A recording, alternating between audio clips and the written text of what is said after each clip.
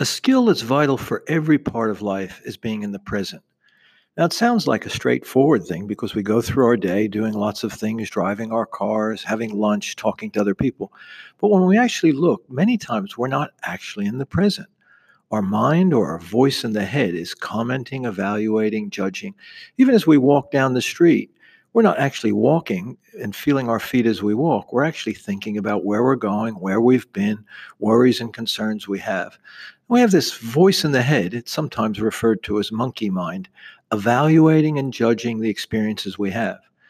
That's a normal way of living for many people, but we don't see that actually we're not in the present, actually experiencing what is in front of us. There's an old story about this young man that goes and looks for somebody to teach him extraordinary ways of being in life. And he goes through India and hears lots of different people that can do mystical tricks like climbing ropes and disappearing. And he goes, finds this Zen teacher and says, I hear you really can do extraordinary miracles. And the guy says, oh, yeah. And he said, well, what can you do that's so special? He says, when I eat, I just eat. When I walk, I just walk. And when I sleep, I just sleep. And the young man says, but that's not very special. That's nothing compared to all the other wonderful things that the other gurus and people can do. And the Zen master says back to him, well, not really. He said, most people, when they walk, they're not walking. They're thinking of 1,000 things. When they're sleeping, they're not sleeping. They're dreaming and wandering all over in their minds about other things. It really is truly a miracle to just be in the present.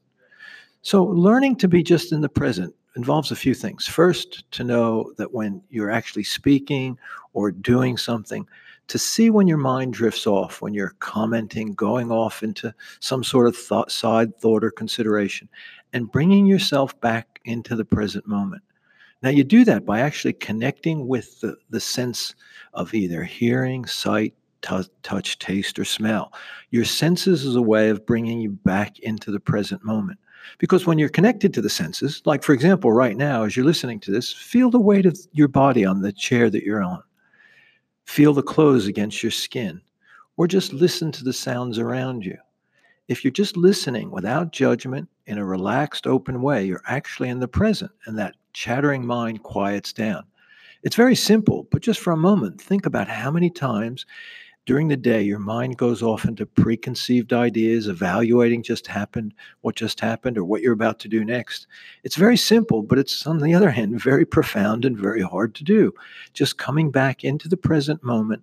First part of it, too, is being aware that you've drifted off, relaxing the body, letting the tension go, and then just come back to listening or just feeling the weight of the body.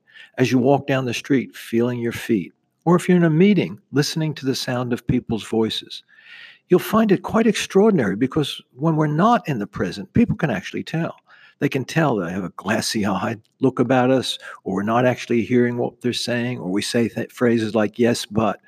So being in the present moment is an extraordinary skill. It's often called the miracle of mindfulness, of just being present with another person. So try it. The next time you see your mind wandering off, just come back to the sense that's the primary sense for you. If you're walking down the street, it's the sensations of your feet.